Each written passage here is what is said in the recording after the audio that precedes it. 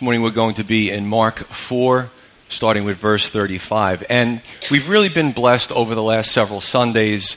The Synoptic Gospels, we're going through Mark, but I always add the other Gospels and the nuances that they throw in there. So we've been blessed by a plethora of parables and certainly post-ministry service responses as a result of hearing those parables. And today we're going to look at a boat ride. The disciples, I wasn't there, but I'm just going to surmise what they might have been thinking. Hey, isn't ministry great? The Lord feeds us. The Lord heals us. Now we're going to be chilling on the Sea of Galilee, going across to the other side. This is great. And they don't know that there's a storm coming. Of course, the Lord does, and He knows the storm is coming, and He needs the disciples to experience a testing of their faith. And it's true with us as well. You know, we hear the Word, we get fed well at Calvary Chapel. It's all about the Word. Every event, there's the Word, there's prayer, there's fellowship. But there's going to be times that we're going to be tested too. It's just natural. And if you look at any great profession, there's a difference. You know, there's an exchange between the classroom and the field, right? You go to boot camp, and then you go into battle. Big difference. You're in the police academy. You go into the street. People are very different. You go to med school, and you actually deal with real-life patients with real-life problems. Right? So if you look at any notable profession, you will see this transition from the classroom to the field. Now, in addition to us in our maybe secular jobs experiencing this, we also experience this as believers. Again, we have a point in time where our faith is tested and it's stretched, and it's a good thing. It builds our character. So this morning we're going to only look at a few verses, very powerful verses, and through this we're going to weave 4 stages of testing trials through this. So we're going to jump in. I'll read the whole thing first and then take it in blocks. Verse 35. It says, "On the same day when evening had come, he said to them, 'Let us cross over to the other side.' Now when they had left the multitude, they took him along in the boat as he was, and other little boats were also with him. And a great windstorm arose, and the waves beat into the boat, so that it was already filling. But he was in the stern, asleep on a pillow." I love that. "And they awoke him and said to him, 'Teacher, do you not care that we are perishing?' Then he arose and rebuked the wind and said to the sea, 'Peace, be still.' And the wind ceased, and there was a great calm. But he said to them, 'Why are you so fearful? How is it that you have no faith?' And they feared exceedingly and said to one another, 'Who can this be, that even the wind and the sea obey him?'" So the first thing we look at, the first stage, is the problem, is the trial. Right? And God knows ahead of time that trials are coming our way. We don't have the ability, you and I, to see in the future, but He knows. He knows everything. In some instances, He will will some of those trials to strengthen us and test our faith. Other times, we'll go through trials based maybe by what other people do to us. Remember, there's a strong and sharp dichotomy between what God wills and what other people do that affect us. James tells us that God is not the author of evil, nor does He tempt any man. So if it's something that's evil that comes our way because of somebody else, it's not Him. But He can use that situation and still strengthen us, making good out of any bad situation. Now He knows that something has to come out of this. And He said to the disciples, what? He said, "On the other side." You see, the disciples had their other side. And brothers and sisters, we also have our other sides through the storms of life. But the Lord knows. At times, He wholly or partially carries us. How many of us have read that Footprints poem, about the footprints in the sand? And you see 2 sets, and the person's recounting their walk with God, with the Lord. And there's a point in time where he went through his most difficult times, and he said, "I only saw 1 set of footprints." And he was upset with the Lord that He abandoned him. He says, No, you don't understand. At that time, those were my footprints. I carried you through the situation. So we can, sadly though, sometimes go it alone, needlessly suffer, or allow bitterness to take hold where God is trying to teach us or strengthen us through it. Now Matthew's gospel adds that the great tempest arose suddenly. It happened suddenly. Now, I digress. Wouldn't it be nice if we kind of got like a little calendar that God would send us every year and say, well, right about June, yours is coming. So you need to prepare. This is what you need to do. It just doesn't happen like that. Sometimes our storms arise suddenly as well. We don't get the details in advance. Life is not often like that. So the disciples had their suddenly, and we have our suddenly. Now, this is important because, there are many who criticize the Scripture. They read part of it, and they have a problem with it, and they really don't know what they're talking about. They really haven't done the research. Some say, well, it's the Sea of Galilee. It's surrounded by mountains. What's the big deal? How could there be these ferocious storms? If you actually go into a search engine and Google or use another search engine and look at the Sea of Galilee, you'll find that they still have those storms. Now, let me just give you a brief overview of the Sea of Galilee, which is more like a tremendous lake. It's about 200 feet deep, which really isn't deep for a body of water. It's about a third, the surface area is about a third the size of Middlesex County. So think about that. That's pretty big. It's 100 and some odd square miles, and that's pretty big, okay? It's surrounded by mountains, high mountains, and up at the mountainous area, the air is cool and it's dry. Down by the water absorbs the sun's energy, and there's moist, warm air. So what happens is when these two changes in pressures take place and changes in temperature, all of a sudden you have these amazing squalls. And I believe that some have actually photographed it. Now tomorrow we're going to have a low pressure system. We're going to have the sun moving in and rain will come. No, just kidding. I got carried away. I kind of got into the whole meteorology thing. But the bottom line is, listen, it came on suddenly. The disciples had their suddenly. We also have our suddenlies. Verse 37. And a great windstorm arose, and the waves beat into the boat so that it was already filling. Wow. So the waves beat into the boat. The boat was filling with water. Matthew tells us, in addition, that the boat was covered with waves. This is some pretty heavy stuff. Remember, they didn't have the big steel, impressive ships that could really take a lot of abuse and keep everything steady. They had wooden boats. They weren't very big. And when the storms came, they knocked those boats all over the place. But brothers and sisters, let us compare these situations to our lives. We go through some storms too. And we, in our lives, think sometimes this is so horrific that my demise is imminent. Many of you, if you've lived long enough, might have had a near-death experience. You might have thought this is the end. However, in reality, if you're sitting here and you're listening to what I'm saying, your demise hasn't occurred. So take heart when it comes to that. Verse 38. But he was in the stern asleep on a pillow. And they awoke him and said to him, Teacher, do you not care that we are perishing? This is the second stage in this trial of testing. The response of the believer. Not a good one, is it? But if we're honest with ourselves, we don't always respond well either, do we? I've gotten past the immature stage of being a Christian where I, said things about the children of Israel, said things about the disciples, because when I've gone through these things in my own lives, I realized sometimes I didn't act much differently than they did. So it's very easy to point the finger at somebody else until we go through it and we experience it and we say, oh, this is what it's like. They said this, Lord, number one, do you not care, two, that we are perishing? Remember, this statement contained two falsehoods. That A, God didn't care, and that B, they were perishing, because obviously Jesus said, we're going to get to the other side.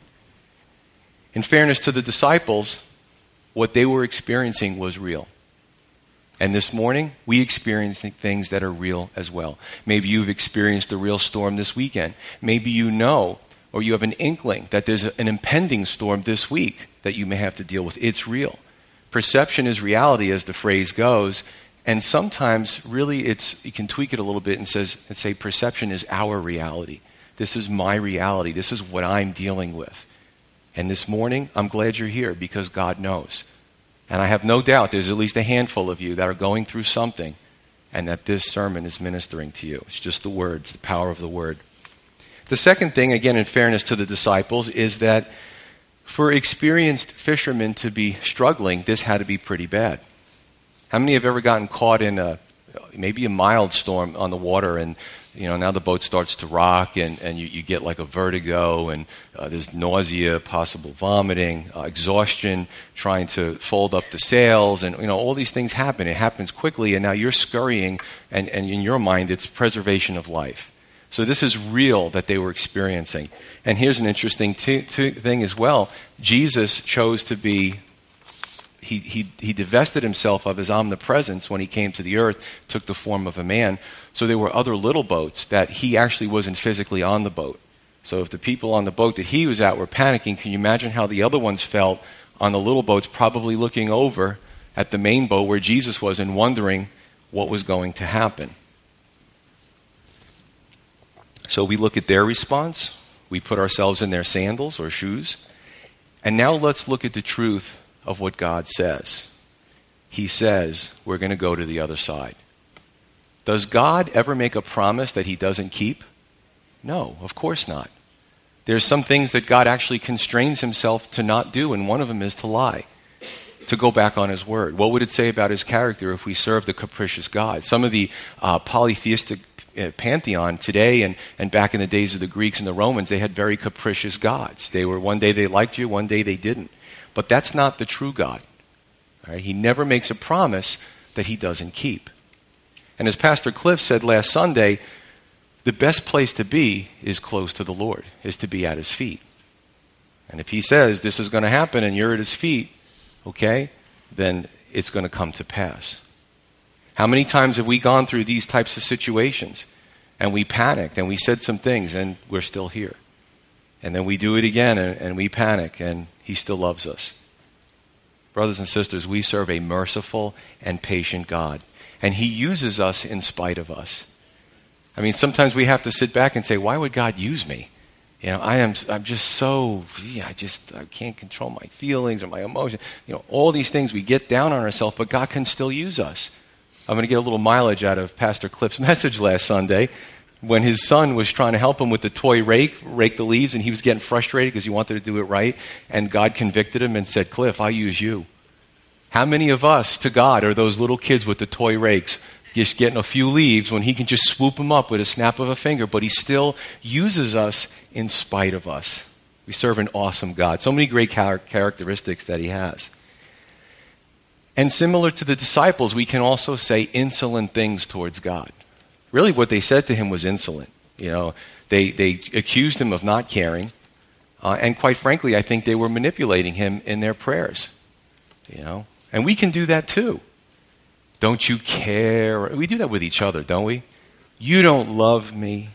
You don't care about me.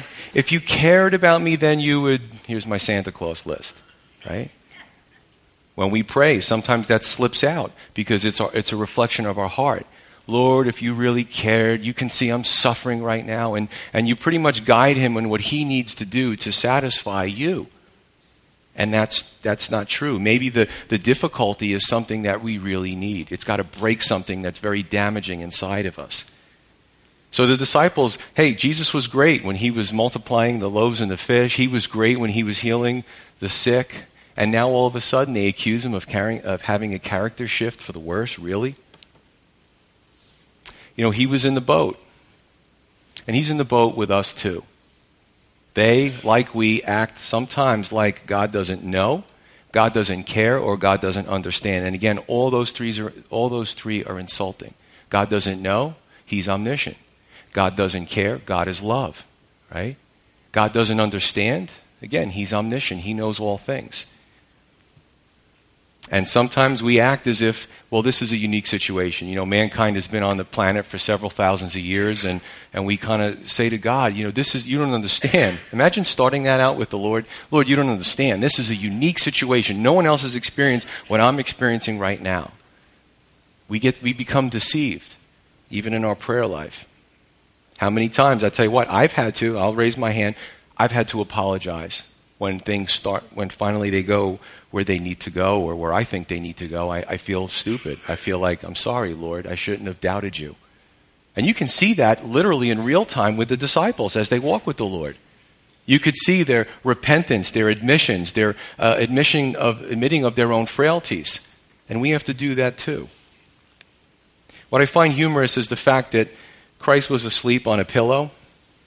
And I think it's funny because I'm kind of picturing him just, he's very busy. He does a lot of stuff, and he's in this form of a man.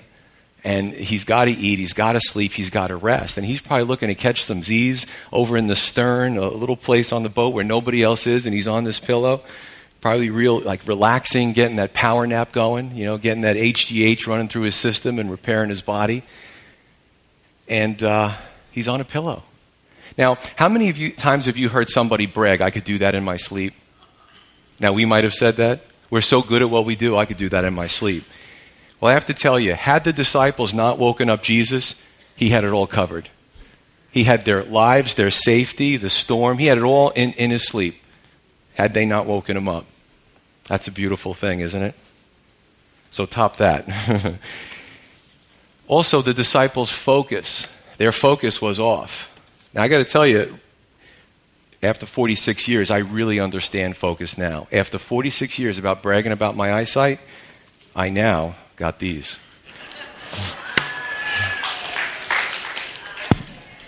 My wife picked them out. I call them Clark Kent glasses.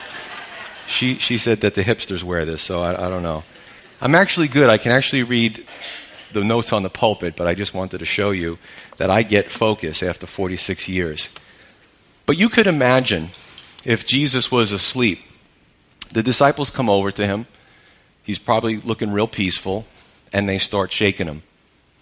Right? Again, we weren't there, but we can almost imagine what was happening. They were shaking him, waking him. Lord, you got to get up. We're perishing. Don't you care? These really bad things are happening. And you could almost see them taking their eyes off the Lord and saying, like in the movie, slow motion, the waves, the wind, the water's filling the boat. But what are they doing? They're focusing on their circumstances and not focusing on the Lord. And brothers and sisters, we get ourselves in trouble all the time, 10 times out of 10, when we take our eyes off of the Lord and we fix them on our circumstances. I bet there were times as the disciples matured and things were happening, maybe casting out demons, maybe some, who knows? Remember the Gadarenes? And it was, we are legion for we are many. We're going to cover that next Sunday.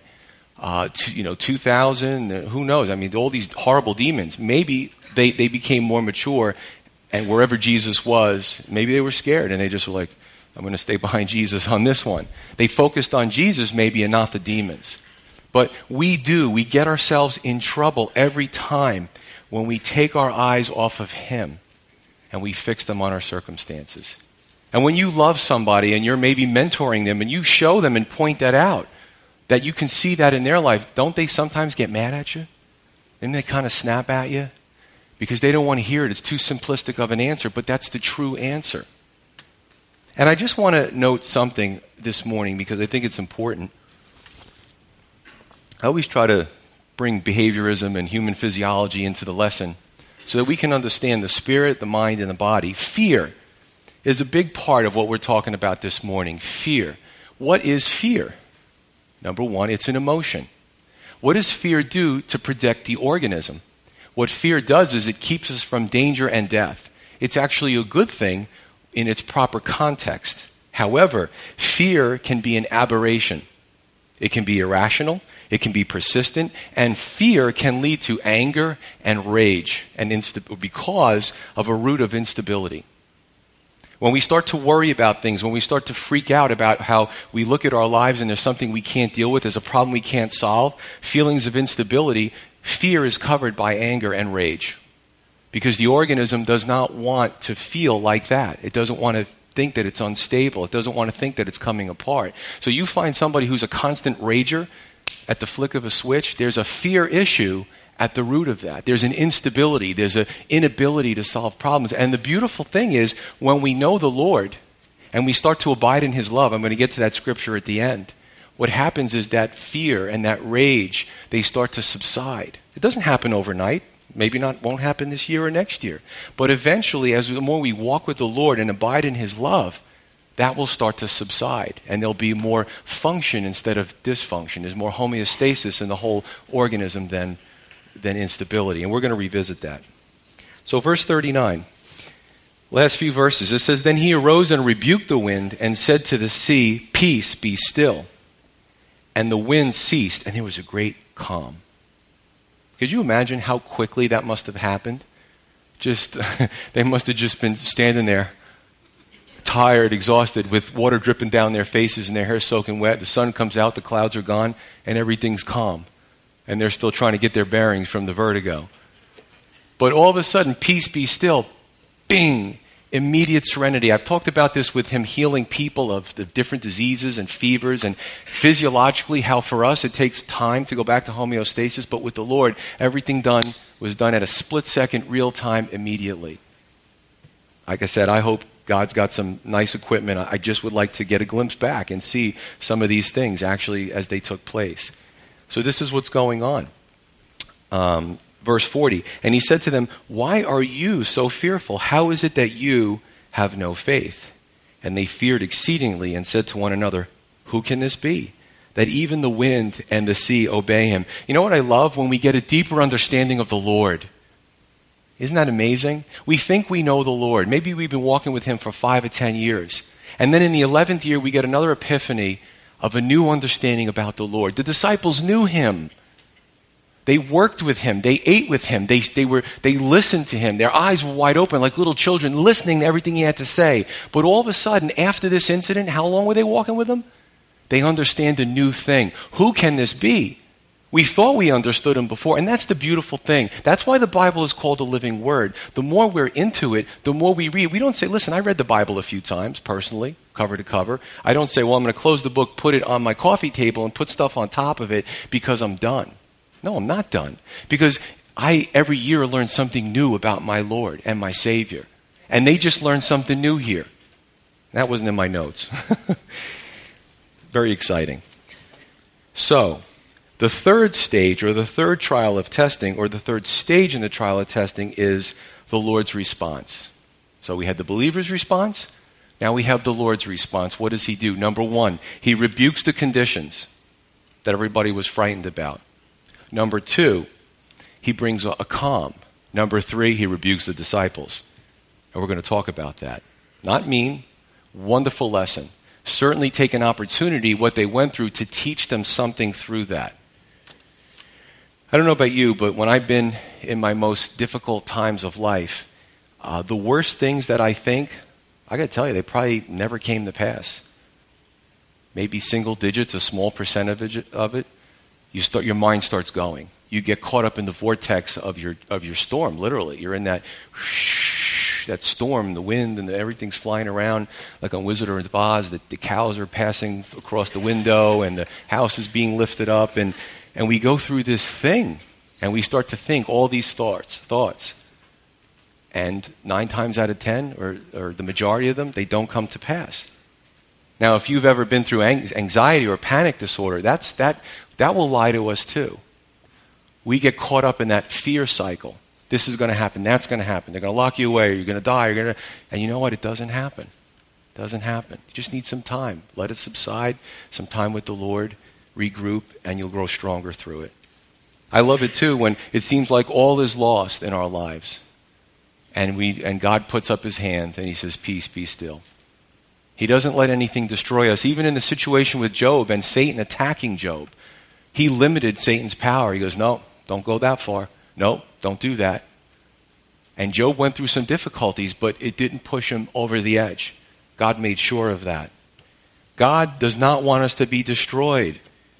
He wants us to grow. He wants us to mature. He wants us to experience that peace that surpasses all understanding. That's not natural peace.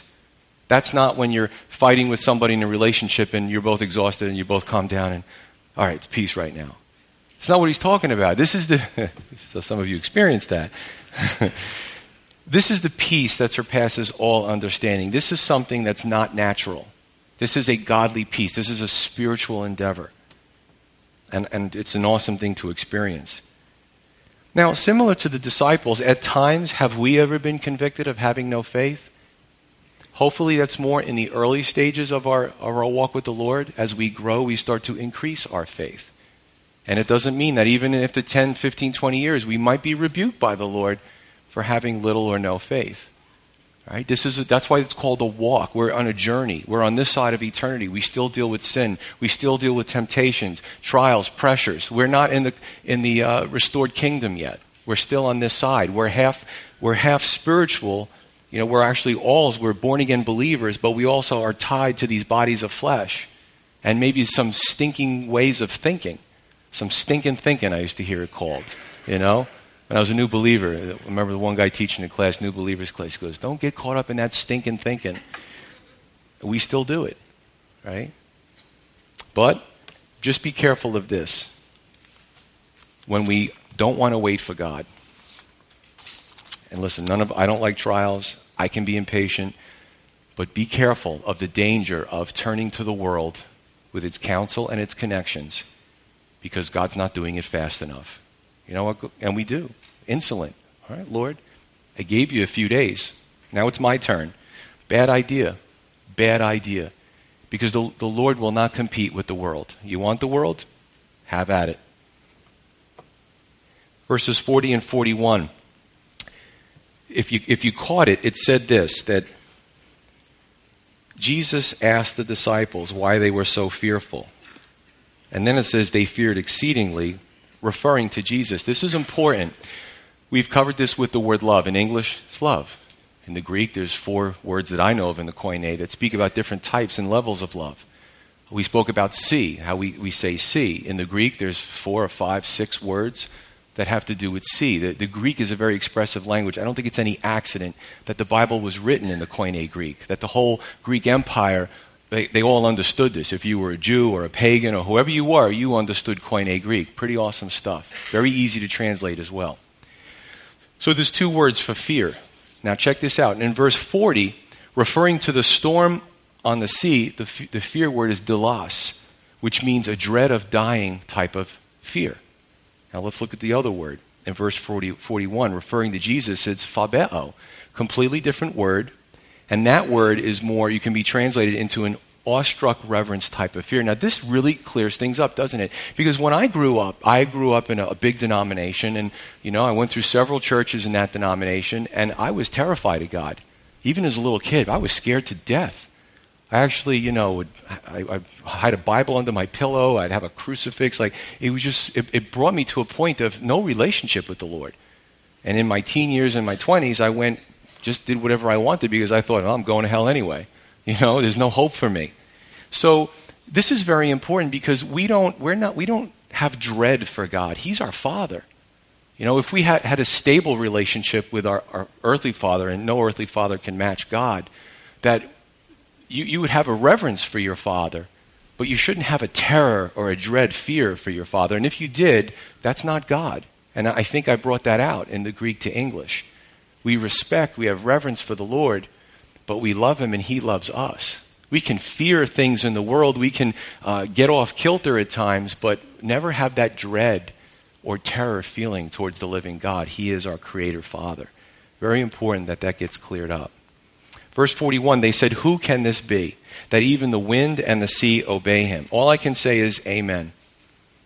And for those of you that have come up recently to receive the Lord, he's your God. He's the one. When you go through those storms, when you're in that boat and it's filling up with water, he is the only one who has the power. And we have friends and we have family and we have other Christians that we love and they can be helpful, but it is only God that can clean up that mess. It's only God that can forgive us and not have his feelings hurt. We hurt each other and it kind of becomes a thing. We get funny in front of each other because we're still hurt or we're still this. But when it comes to God, when he forgives, he forgives. And he's the only one who has this power and the ability to fix the problems in your life. Now, it might not always be fixed the way we exactly want it to be fixed, but it's going to be fixed in the way that he chooses that's best if we're following him through that storm. So the fourth and final, right? The final stage here is, I'm going to say this twice, it's the believer's corrected response based on the Lord's response to the believer's fear response. Let me say that one more time. The fourth stage is the believer's, it's a second response here because we had the believer's response in the second stage. So now we're in the fourth stage. This is the believer's corrected response based on the Lord's response to the believer's initial fear response. That's where we are now, and that's where we're going to close. I want to read to you Acts chapter 20, verse 22. I want to talk to you about a man who was in the world, highly educated, very successful in life, met the Lord on the road to Damascus. His whole life changed, and his life went from being the king of his area and his field and going places in life to now, because of his newfound faith, rejection from his peers, rejection from his profession, and that's the Apostle Paul. And check out what he says, because he was going to die a horrible death. But he says this. All right, this is towards the end of the book of Acts, Acts chapter 20, verse 22. He says this to comfort the believers. He says, "And see, now I go bound in the Spirit to Jerusalem, not knowing the things that will happen to me there, except that the Holy Spirit testifies in every city, saying that chains and tribulations await me." So the only thing God told him was that, you want the 3-month plan? He didn't get that. But what he was told was that chains and tribulation awaited him. Brothers and sisters, imagine if that was said to us. Do we have enough in the tank spiritually to deal with that? That's important, because that's when it really has to start to come out, when we're going through that storm. Verse 24, I love this about him. I can't wait to meet him. It's a good thing eternity is so long, because I'm going to be annoying. The Lord's going to say, sit down and relax. There's a lot of other people around here. Verse 24, the Apostle Paul says, "But none of these things move me, nor do I count my life dear to myself, so that I may finish my race, the Christian walk, with joy, and the mystery which I received from the Lord Jesus to testify to the gospel of the grace of God. And indeed now I know that you all, among whom I have gone preaching the kingdom of God, will see my face no more." This must have been very tearful. They looked up to him. He was a real rags to riches, spiritually success story. And they looked at Paul for strength. And he was leaving. "You shall see my face no more." He knew what was going to happen to him. "Therefore I testify to you this day that I am innocent of the blood of all men, for I have not shunned to declare to you the whole counsel of God." Brothers and sisters, do we do that? Especially with our peers or other Christians, do we tell them the truth? Or are we afraid because in that peer group, they might make fun of me. They might ostracize me. They might say stuff about me on Facebook that I'm an extremist and all this kind of stuff. We have to not shun to declare the truth of the gospel of God. And we're going to be assailed. We're going to be made fun of. It's going to happen. But if you're doing it in the power of the Holy Spirit, you can have this testimony. Well, that's not very encouraging, but maybe not exactly, but you know what I'm saying. And he goes on, but I'm just going to leave it there. Complete trust in God. God knows it all. We understand that he knows it all. He loves us and he hasn't forgotten us. That's where I want my faith to be. So why does he rebuke the disciples? A few reasons. Number one, too much is given, much is required. We, as they, have been given the wisdom of the ages. We've been given the mysteries of the kingdom revealed. We have a relationship with the ever-living God creator, the CEO of the entire universe. Focus and trust in him must supersede fear based on misfocus on circumstances. We have to know his character because we know him, because we have a relationship with him. Now, to the disciples, what was his promise to them? We're going to make it to the other side. And that was something they should have kept in the bank and held on to, because they knew it was going to come to pass. To Israel, in Deuteronomy 31, he says, "I will never leave you nor forsake you." That was so powerful that in Hebrews 13, it's reiterated for the New Testament saints. Many of those promises he made to Israel, he feels about us as well. We're just from a different covenant. Hebrews 13, the number is transposed, but he says the same thing, "I will never leave you nor forsake you." Sometimes in our biological families, we have stress. There's stridency. We have difficulty. Sometimes with our maybe best friend that we grew up with, maybe Christian friend. Maybe we've been hurt. And maybe for a time there's a separation. Maybe they leave us and it crushes us. That's painful. I know everybody here in some form or another has gone through something like that. But God says to us, "I will never leave you nor forsake you." That's a promise you can hold on to. Let's talk about fear again. Fear is contagious. I've studied a lot about warfare and battles over the years, and it's amazing how some armies were better equipped, better disciplined, more numbers, and they lost because of fear that swept through the camp like a virus, like a contagion. Maybe a shifting and something that happened on a battlefield. The Battle of the Hystaspes was an interesting one in India. And all of a sudden the army panics. And now they're actually attacking each other. That's how bad fear is. An aberration of fear, not the good stuff that when a lion comes out you go, hey, let me pet the nice kitty. You know? You should have fear when a lion comes out and go the other way, climb a tree or something. But the Lord was sleeping in the boat. And if he wasn't concerned, they shouldn't have been concerned. And 3, fear leads to weakness, compromise, and it can be destructive in ministry and also spread like wildfire. That's important too. Any leader who's gripped by fear either needs to maybe take some time off and get right with the Lord, step down, or deal with that. Inordinate fear comes from a lack of receiving the understanding of God's love. Perfect love casts out all fear. And I've talked to you about this before. I like the kind of timeline, the visual, the fear-love continuum. The more we're in fear, the less we're receiving or we're acting on God's love. And they just do that. They're just inverse.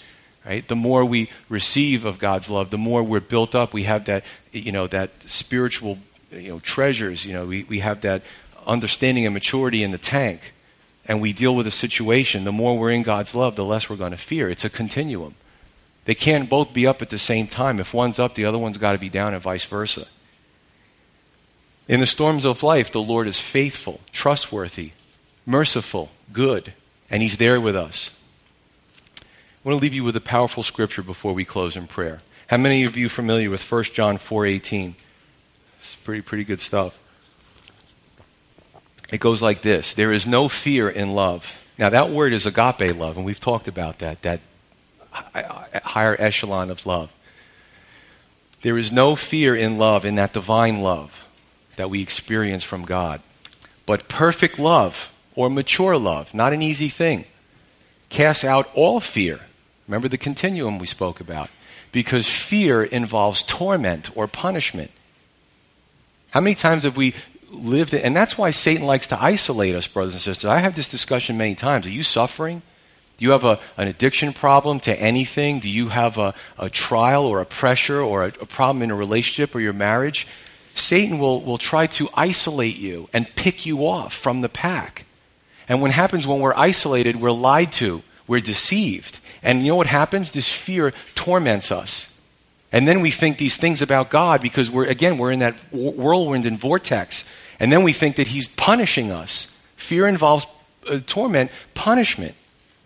However, he who fears is not made perfect in love. But, let me just give you this, he can be. She can be. So let me say this again. There is no fear in love, but perfect love casts out all fear. As fear involves torment, he who fears is not made perfect in love. Memorize that and hide that in your heart in your deepest, darkest, most difficult times. Abide in God's love.